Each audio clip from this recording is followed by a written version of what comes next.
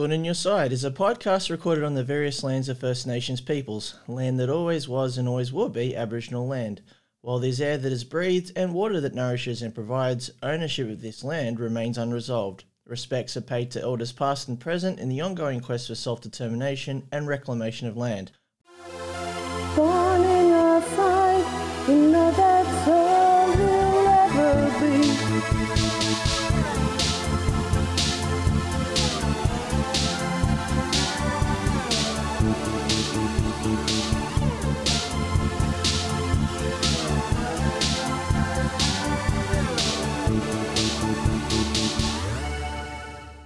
Hello and welcome to Thorn in Your Side. My name's Em, at least that's what the internet tells me that my name should be. So it has been just over half a year since I've last done a real episode. I guess I did an unreal one at the end of last year as a special Christmas episode. That was effectively some unpublished material that I did around last March that I thought, just try to keep the skin in the game and publish something, and it might give me some motivation to get back into it. So in that sense, it did work, and I'm here to try to see if I can get back into it. So it has been a year. There has been reasons why it has been such a long break, and I can go into it in this Lone Wolf episode. For me, it has been like a three-phase thing, and I suppose just before I start, I'm also going to say this is my second stab at doing this because it's a bit of a story here. When you haven't used your podcasting gear for a while, you've realised that some of the bits that you need to do a podcast might necessarily be working. So my mixer's broken, I've discovered, so I've had to try to send that to repairs. So at the moment what I'm doing is using my remote roving get up and a boom mic, and I'm talking by the beach. So this is a band-aid situation for me at the moment, and hopefully I can get my mixer back. So this is my attempt at trying to get back into it despite the limited resources available. So anyway, it's been over half a year, and I think the reasons why I've kind of been away from it, I'd say it's like a three-phase thing. The first phase, I'd say, involved an amount of study fatigue that I was feeling last March. Around that time, I completed my Masters. I'd also finished a big qualification that was required at work. So around that time, I was pretty much burning the candle at both ends. I'd also started up some platform work as well as working full-time, which I have had to find myself revisiting in recent months as well. Back then, it was about pretty much just trying to get the ability to save money, just for the sake of saving money. These days, it's an ability to save up for a new apartment. So, again, full-time, platform work. But looking back a year ago, doing platform work, working full-time, also ongoing study. It was cooking my brain a bit, so I thought, well, let's just have a break. And that was the end of the first phase of it. I really just need to have a break. Something needed to give a little bit there, and also podcasting. So I thought I'll give it a bit of a pause, and it won't be long. Or so I thought.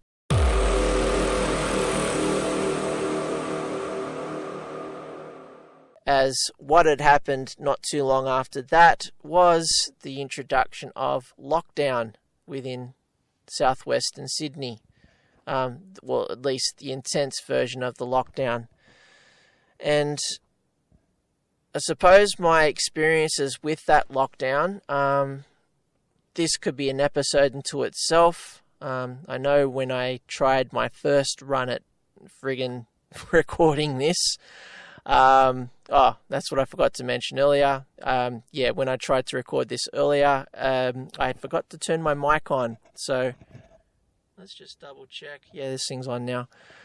I remember when I tried this first run at recording this, sans microphone, I found myself still talking a little bit about the lockdown. I'll try not to rave a bit, but I'm not promising anything.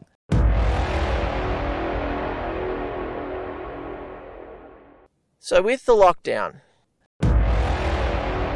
again, it was a similar mentality, I think, as it was with the study. It would just be a little while, see it through, get back into it. But no, 1 week became 2 weeks, 2 weeks became a month became 2 months, and then by the end of it, it was effectively half a year of a lockdown scenario.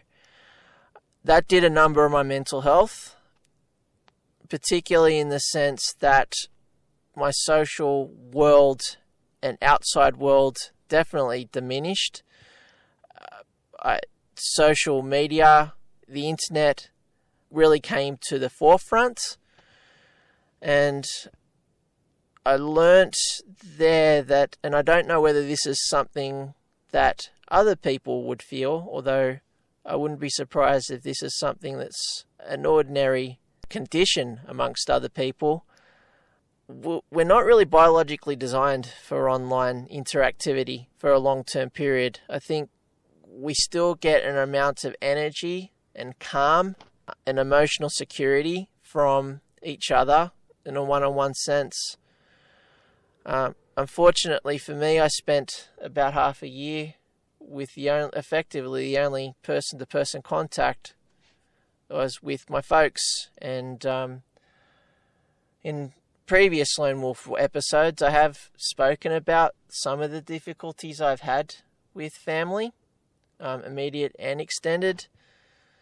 So it was a bit of a hard sell during the lockdown. I won't go into that too much, but it did do a number on my mental health by the end of it, in the sense that that part of my brain where it involves having to try to get through dysfunctional behavior or trying to do problem-solving stuff online and having to really muddle through it all constantly, that cooks a bit of your right hemisphere, I think. And then 6 months into it, you're effectively done when you're going back out into the real world.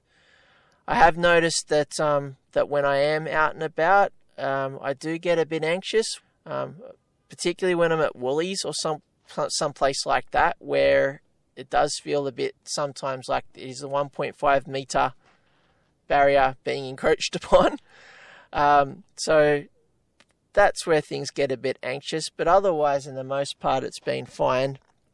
But I feel that could be a hangover from lockdown times. And also just trying to interact with people again face to face, that was a bit of a readjustment as well, but we're getting there.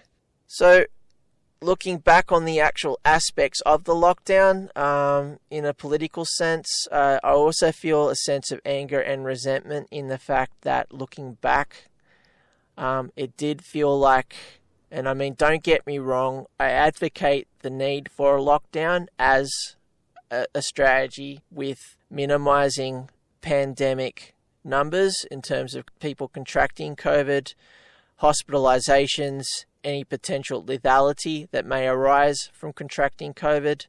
If lockdown is required to minimize those numbers, then definitely do that. But what can be a health strategy, I feel, with this lockdown within southwestern Sydney last year, effectively became a politically loaded one. And I feel what did happen there was a case of things being bottled into southwestern Sydney. I think looking back on it, idealistically, and a right-minded government, a not-so-cynical government, would have looked to have done a lockdown across Greater Sydney to share the burden. But I think what has happened here is bottling the lockdown within a section of Sydney that mightn't necessarily vote for the government of the day. And so the burden can be placed quite cynically within that population cohort. And that's where I live. and it was a tough slog. And I do fear if there's any potential lockdowns to happen into the future. I'm not liking this Omicron BA2 that's emerging at the moment. That is being monitored, at least me personally, particularly with case numbers. So it'll be interesting to see what happens over the next few weeks with that. I am hoping that there will be sober reasoning prevailing and an effective health strategy is undertaken rather than an ongoing political one that seems to prevail. But we'll see. And those are my reflections on the lockdown. So apologies if it got a bit ranty, but there are still some mental health aspects of it I'm still recovering from, and I think it'll still be a little while yet before I got all my faculties about me. So that was the second phase, the lockdown experience. The third phase was actually getting back out and about and starting a new job. So a new job within my organisation I've been working with for the last few years. It's involved a bit of a step up into more of a bigger picture role. Big learning curve. Added difficulty because I've needed to do this during pandemic times. It started off during the lockdown, so having to get my head around this new role, largely through online interactivity with my new boss and team. Feel like I'm sort of getting there now, but still something that we're working through, particularly since in the last couple of months or so I've been able to kind of start doing face-to-face stuff at work with colleagues, so that's alleviated things. Otherwise, that's been the third phase in terms of why I haven't been podcasting. What to look at is another reason why I've been motivated to try to get back into the podcast commentary. The world is changing. The world seems to be taking on a bit more of a nationalist footing. It's particularly being played out with the current movements in Ukraine, with Russia looking to make their move, with trying to annex Ukraine effectively, and potentially seizing upon a diminishment of US hegemony and military authority that was particularly symbolized with the withdrawal from Afghanistan last year from the US. So I guess that provided a bit of a signal to other multipolar rivals, such as Russia, to think, well, the US is not going to be around as much now in terms of providing the policeman role. Let's see what interests can prevail here. And so you're seeing the idea of national interests now taking a bit more precedent over what was otherwise an effective 40 to 50 year project of neoliberal free trade capitalism. So it'll be interesting to see what happens here, but I feel there is a bit of a limbo interim period here where national interests are going to take a bit more of a front seat. I am not sure how long that will be. My gut's telling me that could be at least a decade-long thing, but we'll see. And I think that's where I would definitely like to have a particular focus in future podcast episodes, in really getting my head around, and when I'm talking with other people in these episodes, how the world is changing, what is going on, what is happening here in the interests of capitalism, and most pertinently, where is class disparity in all of this, and how is class interest being expressed, and where are the opportunities for class-based disruption to capital. But for me, the concern and the added wrinkle here is how all of that rubs up against this increasing rise of nationalism. So at the very least, that's what I'd like to explore within the podcast, coming back into the episodes. But also the geeky element as well. And with the end of the lockdown and hopefully a receding pandemic, it has led to the re-engagement of popular culture things. So be looking to talk about that stuff as well, and how that levels up against the politics of things and the interrelation between popular culture, the interests of capital, the interests of consumption, and people just basically wanting a good time and a sense of meaning that they might get from popular culture. So there's a sense of civil or class ownership, perhaps, of popular culture, which could be a thesis that I could assert in future episodes as well. Okay. I'm Peter Parker. That's not possible. I am Spider-Man.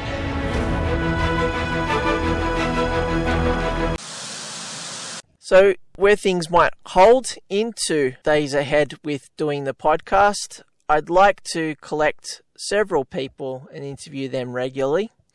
It won't be, I'd say, the interview of the week format that I did previously. I'm not sure I can get back to a frequency of doing weekly podcasts for a couple of reasons. One, the mental health stuff, which I'm still recovering from.